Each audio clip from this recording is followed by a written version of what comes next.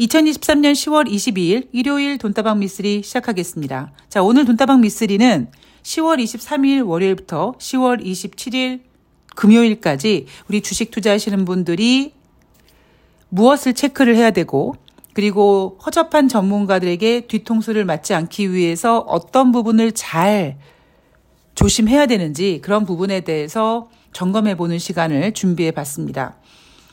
10월 20일 지난주 금요일 대한민국 주식시장은 코스피가 40포인트 하락한 2375포인트로 마감을 했습니다. 상당히 공포스러웠죠. 미쓰리가 2500포인트, 그리고 지난 9월 15일 같은 경우에는 기관들이 인위적으로 만들어 놓은 2601포인트, 그런 모습 속에서도 여러분들께 계속 멘탈을 관리해 드렸던 부분이 뭐냐면, 여러분, 대한민국 주식시장이 진정 아주 깔끔하게 잘 올라가기 위해서, 지수가 올라가기보다는 더 구체적으로 말씀을 드리면, 여러분들이 잘 선택해서 가지고 있는 그 종목들, 그 종목이 비록 지금은 마이너스지만 그 마이너스 종목이 빨리 회복하기 위해서 가장 필요한 건 뭐냐면 물갈이다. 그래서 2600포인트든 2500포인트든 그 지수에 도달했을 때도 미쓰리가 여러분들한테 계속 얘기했던 게 뭐냐면 2400을 이탈해야 됩니다. 그러니까 여러분들이 앞으로 주식 매매를 계속 하시면서 머릿속에 담아두셔야 될 영화의 한 장면은 바로 부산행 마지막 부분입니다. 열차가 한 칸이 인간들이 탑승한 다음에 도망치려고 하는데, 저 멀리서 수많은 좀비들이 막 달려오고 그 좀비들이 그 열차에 매달립니다. 그 열차는 점점 속도감이 줄어들게 되죠. 그러면 주식시장에서 그 좀비들의 역할을 하는 사람들이 누구냐? 멘탈 약한 개인들, 그리고 그렇게 멘탈 약한 개인들을 등쳐먹고 삥 뜯는 허접한 전문가들. 그들은 툭하면 손절하라고 하고, 툭하면은 추가 매수하라고 하고, 이런 식으로 개인들을 시장에다가 헌혈용으로 이용해 먹고, 자기네들은 수수료 받고, 주식이 다 그런 거 아니에요? 이런 식으로 빠져나가죠. 자, 우리나라 주식시장은 2375포인트, 40포인트 하락한 상태로 금요일 날 주식시장을 끝냈습니다. 자, 그리고 우리나라 주식시장이 끝난 다음에 뉴욕 증시가 열렸는데, 뉴욕 증시도 마찬가지로 3대 지수가 모두 하락 마감했습니다. 자, 그렇다면 다가오는 한 주 10월 23일부터 10월 27일 금요일까지 NH투자증권이 예상하고 있는 코스피 예상 밴드는 2380에서 2480포인트입니다. 그런데 여러분들 항상 염두에 두셔야 될 게 뭐냐면, 이 NH투자증권이나 혹은 다른 증권사에서 전망하는 다음 주 증시 전망은요, 금요일 날 아침 혹은 금요일 날 낮에 나옵니다. 그러니까 그 얘기는 금요일 정도 장만 반영이 된 상태이기 때문에 코스피 예상 밴드를 제시한 증권사들의 수치에 너무 의미를 두실 필요는 없다. 그리고 의미를 둬봤자 어차피 걔네들은 잘 맞추지도 못합니다. 그런데 여러분들은 그럼에도 불구하고 왜 이렇게 NH투자증권에서 내놓는 코스피 예상 밴드 같은 걸 체크를 해야 되냐? 니네들은 이렇게 보고 있구나라고 보시면 되는 거죠. 자, 증권사들이 보고 있는 상승 요인, 그러니까 만약에 NH투자증권 예상대로 2480포인트까지 갈 수 있다면, 혹은 잠깐이라도 2500을 갈 수 있다면 무엇 때문에 갈 수 있을까? 증권사들이 제시한 상승 요인으로는요, 연말 미국 쇼핑 시즌 기대감입니다. 자, 제가 이 이야기도 앞에서 해드렸죠. 자, 미쓰리는 매년 9월 달 한 해를 끝낸다. 그럼 남은 10월 달부터 12월 달 뭐 하냐? 내년도 증시를 전망한다. 그런데 3개월이란 시간 다 하지 않는다. 어차피 10월 말 되면, 올해는 그나마 좀 덜합니다만 10월 말 되면 할로윈이 어쩌고 하고, 그리고 할로윈이 끝나자마자 11월 초가 되면 11월 하순에 있는 블랙 프라이데이, 그리고 자연스럽게 12월 달로 넘어가면서 산타 랠리 이야기 나오기 때문에 전문가들은 대부분 요쯤 되면은 증시에 호재가 없네라고 하면서 내놓은 것이 바로 연말 미국의 쇼핑 시즌에 대한 기대감입니다. 자, 그리고 반도체 업황 개선 기대감도 마찬가지로 상승 요인으로 내놨습니다. 자, 미국의 컨설팅 회사 딜로이트가 이번에 어떤 전망을 내놨냐면요. 2023년 올해 연말 쇼핑 시즌에 미국 국민들이 평균 1,652달러 정도의 지출을 할 것이다. 작년 대비 14% 증가될 것이다 라고 보고 있습니다.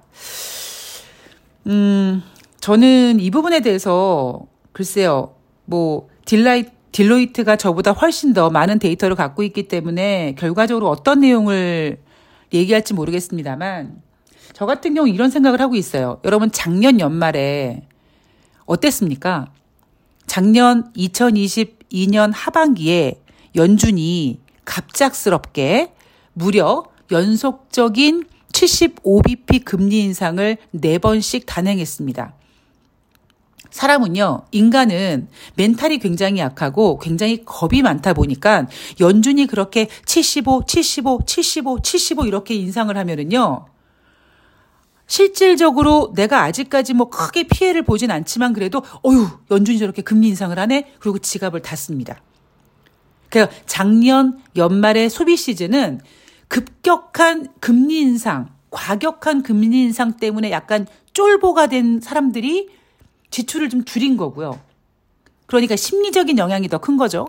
그리고 올해 같은 경우에는 심리가 중요한 게 아니야. 어차피 작년에 75bp씩 4번의 금리 인상을 한 다음에도 또 50bp 했죠. 25bp 했죠. 올해 쉬엄 하면서 그래도 25bp씩 계속 금리 인상을 하지 않았습니까? 그러니까 작년 연말에는, 작년 소비 시즌에는 너무 갑작스럽게 금리 인상을 격하게 하다 보니까 심리적으로 위축돼서 지갑을 닫은 반면에 올해 같은 경우에는 심리적인 게 아니라 진짜 지갑이 텅텅 비는 겁니다. 제가 늘 말씀드리지만 지금 여러분 윤석열 정권 지지율 떨어지고 그 지지율 떨어지는 이유가 엄청나게 나라를 말아먹고 있지 않습니까? 그런데 제가 새날 방송에서 자주 언급하는 내용, 가난이 문을 열고 들어오면 행복이 창문 밖으로 도망간다. 내가 배가 부르면 정치 관심 있습니까? 그죠? 뭘 하거나 말거나. 그런데 내가 지금 배가 고프고 점점 내가 지갑이 비어지는데 윤석열 정부가 해외 순방에 돈을 늘리고 당장 필요한 곳에 예산을 줄이고 이런 것들이 굉장히 예민하게 다가옵니다.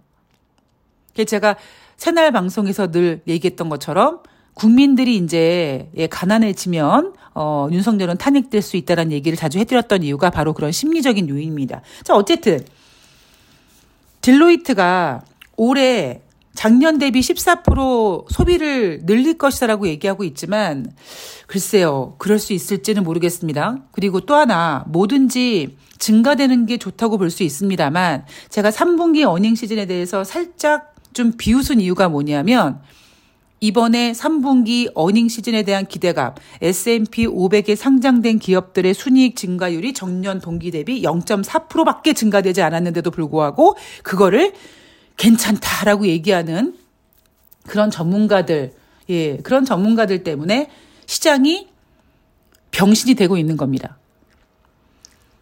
자, 그리고 이렇게 연말 쇼핑 시즌에 미국 국민들이 작년 대비 14% 이상 소비를 할 거라는 예상과 함께 내놓는 이 허접한 허공의 삽질하는 소리가 뭐였냐면 한국의 수출 개선 기대를 높이는 요인이라고 합니다. 제가 그랬죠.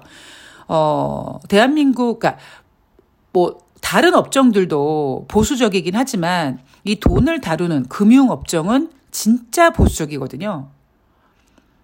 그런데 저는 지금 증권회사든지 이렇게 금융회사들이 내놓는 보고서를 보면서 얘네들도 정권 눈치 더럽게 보는구나라는 생각밖에 들지 않습니다. 미국의 소비 시즌 14% 증가한다. 증가할지 안 할지도 모르는데 여기서 갑자기 한국 수출 증대 기대감이라는 그 말도 안 되는 개소리를 하고 앉아 있는 거 보니까 아이고 니네도 불쌍하다라는 생각이 좀 들더라고요. 자, 하락 요인을 보면은요.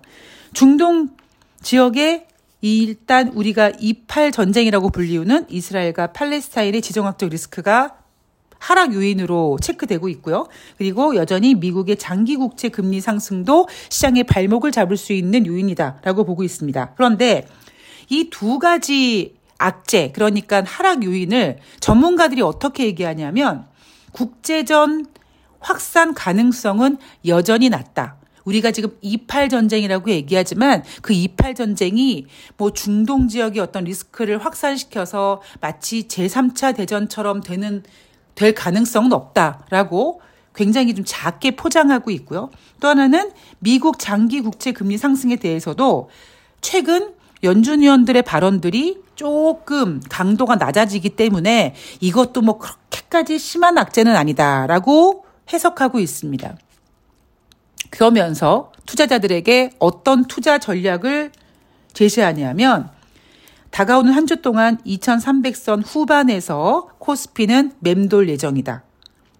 지금 상태는 패닉 셀링, 그러니까 다들 헐, 2400, 헐 이렇게 패닉 상태, 공황 매도에 따른 단기적 하락이기 때문에 오히려 투자자들은 저점 매수를 해라라고 조언을 하고 있습니다. 제가 여러분 이런 거 믿으시면 안 돼요라고 말씀을 드리죠. 대한민국 코스피, 대한민국 주식시장에는 공식이라는 게 있고 그 공식에 결국 개인들이 어떻게 기관들에게 펀드를 가입하고 어떻게 애널들에게 당하고 그래서 나중에 결국 개인들만 너덜너덜해진다는 얘기를 계속 해드리고 있습니다. 특히 지금 이번 주 다가오는 한 주 동안 전문가들의 조언은 지금 이렇게 매도되는 거는 그냥 공황 매도기 때문에 오히려 저점 매수를 임하라라고 얘기하지만 정말 웃긴 건 뭐냐면 지난주 주식시장에서 가장 과격하게 매도한 주체가 바로 기관입니다. 약간 룰 같은 게 있어요. 그래서 만약에 지금 2400이 이탈됐죠. 그러면 아마 다가오는 한 주 동안에 저는 조심스럽게 2400포인트를 회복할 수 있을 거라고 보고 있습니다. 그런데도 그거는 그냥 반등에 따른 회복이지 추세 자체로는 바꿀 수가 없는 상태에서 만약에 2300포인트 근처까지 만약에 뭐 다음 주가 아니더라도 뭐 11월 달 이렇게 내려오게 되면 전문가들은 애널들은 어떤 짓을 할 거냐면은요. 얼굴색을 싹 바꾸고 현금 비율 확대하세요. 아직까지 주식 안 팔았어? 현금 갖고 있어야지 지금 이럽니다. 저는 증권사의 브로커로 근무를 하고 있다 보니까 저도 저보다는 훨씬 더 분석력이 뛰어난 애널들의 능력을 믿었었죠. 그래서 아침마다 출근하면은 애널리스트들이 아침마다 내놓은 보고서를 보고 그거를 토대로 시황을 체크해서 요점 정리를 해서 고객에게 들이대고 고객님 시황이 이러니까 주식을 하십시오. 뭐 당장 이런 거 아니겠습니까? 저는 솔직히 불안하지만 그래도 뭐 애널리스트가 저점 매수 구간이라고 하니까 매수하십시오라고 하다가 개박살 난 경우가 매번 개박살이 났습니다. 근데 그 사이에 가장 빡쳤던 게 뭐냐면 실컷 이렇게 저점 매수해라, 뭐 매수 기회로 삼아라 했다가 조금만 더 하락하면 완전 개정색. 아니 아직까지 현금 안 갖고 있어? 약간 이런 그 포지션에 제가 완전히 빡쳤거든요. 자, 어쨌든 그렇습니다. 여러분들 속지 마시고요. 다음 주 한 주 동안의 주식시장에 대한 어떤 분위기는 제가 오늘 방송 마지막 부분에서 제 생각을 좀 전해드릴게요. 자, 뉴욕 증시로 좀 빨리 넘어가 보면 우선 첫 번째 어닝 시즌에 대한 이야기를 해볼까 합니다. 다가오는 한 주 동안 알파벳, 메타 플랫폼스, 아마존, 그다음에 마이크로소프트 등 주요 기술주들이 실적을 발표합니다. 특히 전문가들은 페이스북의 메타, 구글의 알파벳 등 이 기업들의 강한 매출 성장세를 기록할 거라고 기대하고 있습니다.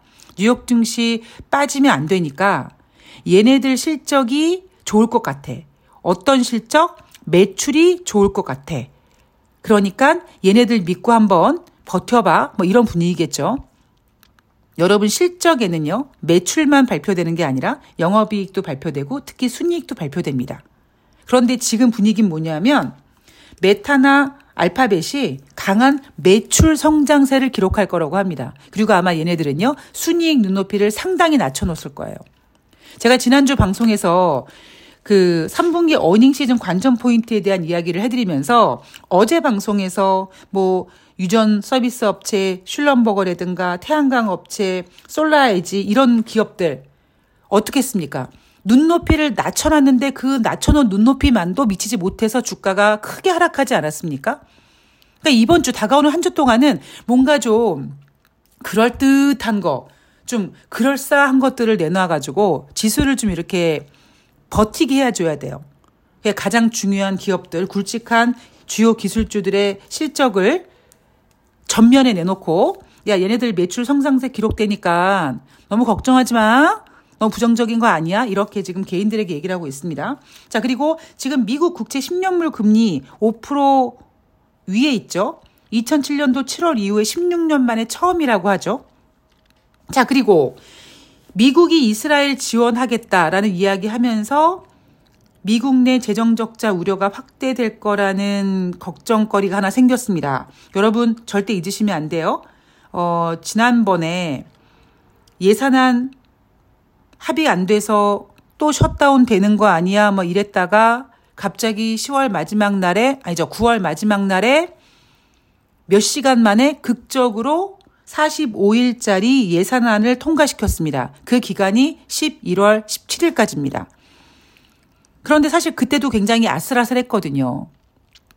그런데 이번에는 게다가 이스라엘과 팔레스타인의 무력 충돌로 인해서 미국이 대놓고 이스라엘을 돕겠다라고 했으니까 미국 정부 내에서도 연방정부 내에서도 이제 티격태격 많이 할 겁니다. 그러면 우리는 또 11월 달에 또 미국이 셧다운 되는 거 아니야 뭐 이렇게 그 갑론을박에 또 휘둘릴 거고요. 여기에다가 또 지난번에 신용평가사에서 니네 미국 자꾸 그런 식으로 예산안 통과 못 시키고 막 셧다운 우려감하면 국가등급, 신용등급 떨어뜨릴 거야. 이런 불안감이 없어진 게 아니라 그냥 잠깐 수면 아래로 내려왔던 겁니다.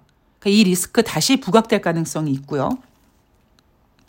자, 경제지표 뭐 발표되는지 보면은요. 23일 9월달 시카고 연방은행 전미 경제활동 지수가 발표가 되고요. 24일은 10월달 S&P 글로벌에서 발표하는 제조업 서비스업 PMI 예비치, 그리고 10월달 리치먼드 연방은행 제조업 지수, 25일 날은 신규 주택 판매, 그리고 제롬 파월 연준 의장이 연설이 대기하고 있습니다. 26일 날은 3분기 GDP 속보치, 그다음에 9월달 내구재 수주, 10월달 캔자스시티 연방은행 제조업 활동지수가 예정되어 있고요. 27일 날은 9월달 개인 소비 지출 및 개인 소득, 10월달 미시간대 소비자 태도지수 확정치, 그리고 마이클 바 연준 금융감독 부의장의 연설이 대기하고 있습니다. 굉장히 많은 경제 지표들이 나올 거고요. 그리고 굉장히 중요하고 많은 기업들이 실적 발표를 할 겁니다. 자, 그럼 우리는 어떻게 멘탈을 잡아야 되느냐? 지금 여러분 가장 중요한 건 뭐냐면 미국의 국채 금리예요. 그죠? 미국의 국채 금리입니다. 지금 당장은 그래요. 그랬을 때 다가오는 한 주 동안은요. 제롬 파월 연준 의장과 마이클 바 연준 금융감독 부의장의 연설을 제외하고 연준 의원들은 블랙아웃 기간으로 들어갑니다.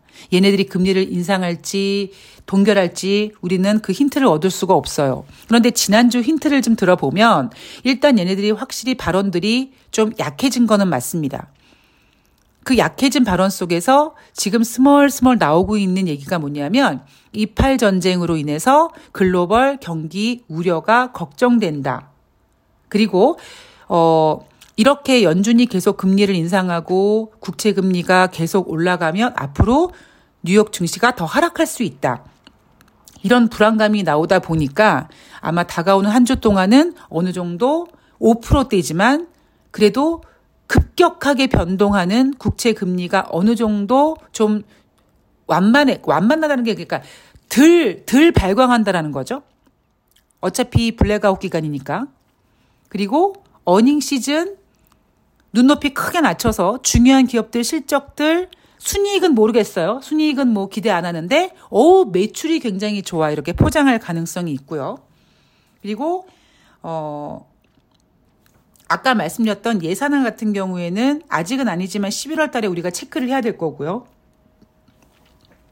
그래서 저는 조심스럽게 다가오는 한 주 동안은 2400포인트를 회복하려고 하는 그런 모습이 나타날 가능성을 저는 생각하고 있고, 특히 그렇게 생각하는 가장 큰 이유 중에 하나가 제가 항상 말씀드렸듯이 2400포인트가 이탈되면 전문가들은 공황 매도라고 하지만 일단 공황 매도라기보다는 시스템적으로 반대 매매가 나옵니다. 신용 담보 부조로 인한 반대 매매가 아마 월요일 날 여러분들이 관심 갖고 있는 관심 종목에 아예 그냥 시퍼렇게 도배되는, 왜? 하한가로 주문이 나오니까. 그래서 그런 종목들이 이제 쭉 반대 매매가 나오면 애널리스트들이 개인들에게 매수 기회로 삼아라라고 하니까 어이구 이렇게 크게 떨어지면 안 되니까 어차피 하한가로 매도 주문 나온 거 내가 좀 높게 사줘야지, 내가 높게 담아야지, 이렇게 개인들이 매수 물량을 이렇게 쌓아놓으면 어느 정도 반대 매매가 더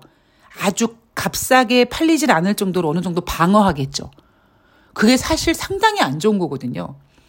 어항에 물을 가는데 아주 깨끗하게 그냥 돌이며 수초며 다 빼가지고 깨끗하게 하는 게 아니라 대충 윗물만 이렇게 떠가지고 다시 새로운 물을 부어버리는, 언뜻 깨끗한 것 같지만 전혀 청소가 안 된 것 같은 그런 느낌적인 느낌의 주식시장이 전개될 가능성이 있습니다.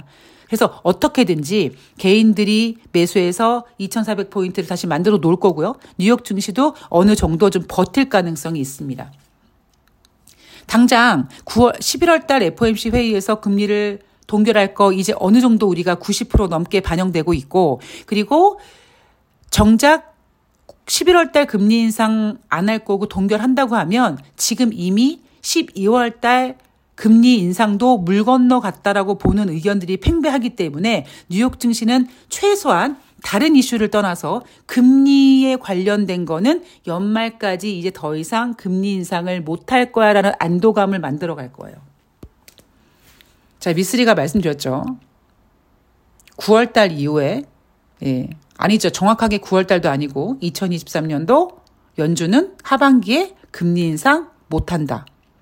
그리고 원래는 한 3월 달 혹은 5월 달부터 금리 인상을 멈췄어야 되는데 바보 같은 제롬 파월 연준 의장이 작년에 인플레를 못 잡고 올해 막 잡으려고 막 몸부림을 치다 보니까 하지 말아야 될 금리 인상을 과격하게 하고, 그럼에도 불구하고 연말까지 계속 금리 인상을 하겠다고 노래를 부르는 바람에 국채 금리가 상승하고 있고, 그래서 12월까지는 어느 정도까지는 뉴욕 증시를 이렇게 받치려고 하는 이슈는 야, 연말까지 금리 인상 안 해, 이 이슈겠습니다만, 슬프게도 제롬 파월 연준 의장이 3월 달 이후부터 해버린 금리 인상으로 우리는 충분한 건 아니죠. 좀 안타까운 과정을 겪게 될 거고요. 그리고 그런 과정을 통해서 내년 초에 연준은 금리를 한번 인하할 가능성이 있지 않겠는가라는 것이 미쓰리가 지금 변치 않고 갖고 있는 시황입니다. 자, 시장이 좀 불안불안합니다. 그런데 이미 여러분들은 2600이든 2500이든 그때 이미 대한민국 주식시장의 공식을 알았고요. 미쓰리가 2400이 깨져야 된다고 노래를 불렀기 때문에 최소한 멘탈적으로 강하게 유지하고 계시면 계속 2400포인트 회복하고 그런 상태에서 시간이 조금 걸릴 수는 있습니다만, 이제 어느 시점 돼서 개인들이 포기하고 이런 상황이 되면 종목들이 이제 가볍게 움직이는, 지금 올해 들어온 개인들이 이제 다 시장에서 멀어지고 이런 상태에서 멘탈만 잡고 있으면 여러분들의 종목이 회복될 수 있는 시간이 오니까 멘탈 꽉 잡고 한 주 동안 잘 버티시기 바랍니다. 저는 내일 월요일 방송을 쉴 거고요. 그리고 저는 내일 5시에 새날에서 인사드리도록 하겠습니다. 오늘 일요일 잘 보내시고요. 저는 내일 뵐게요. 고맙습니다.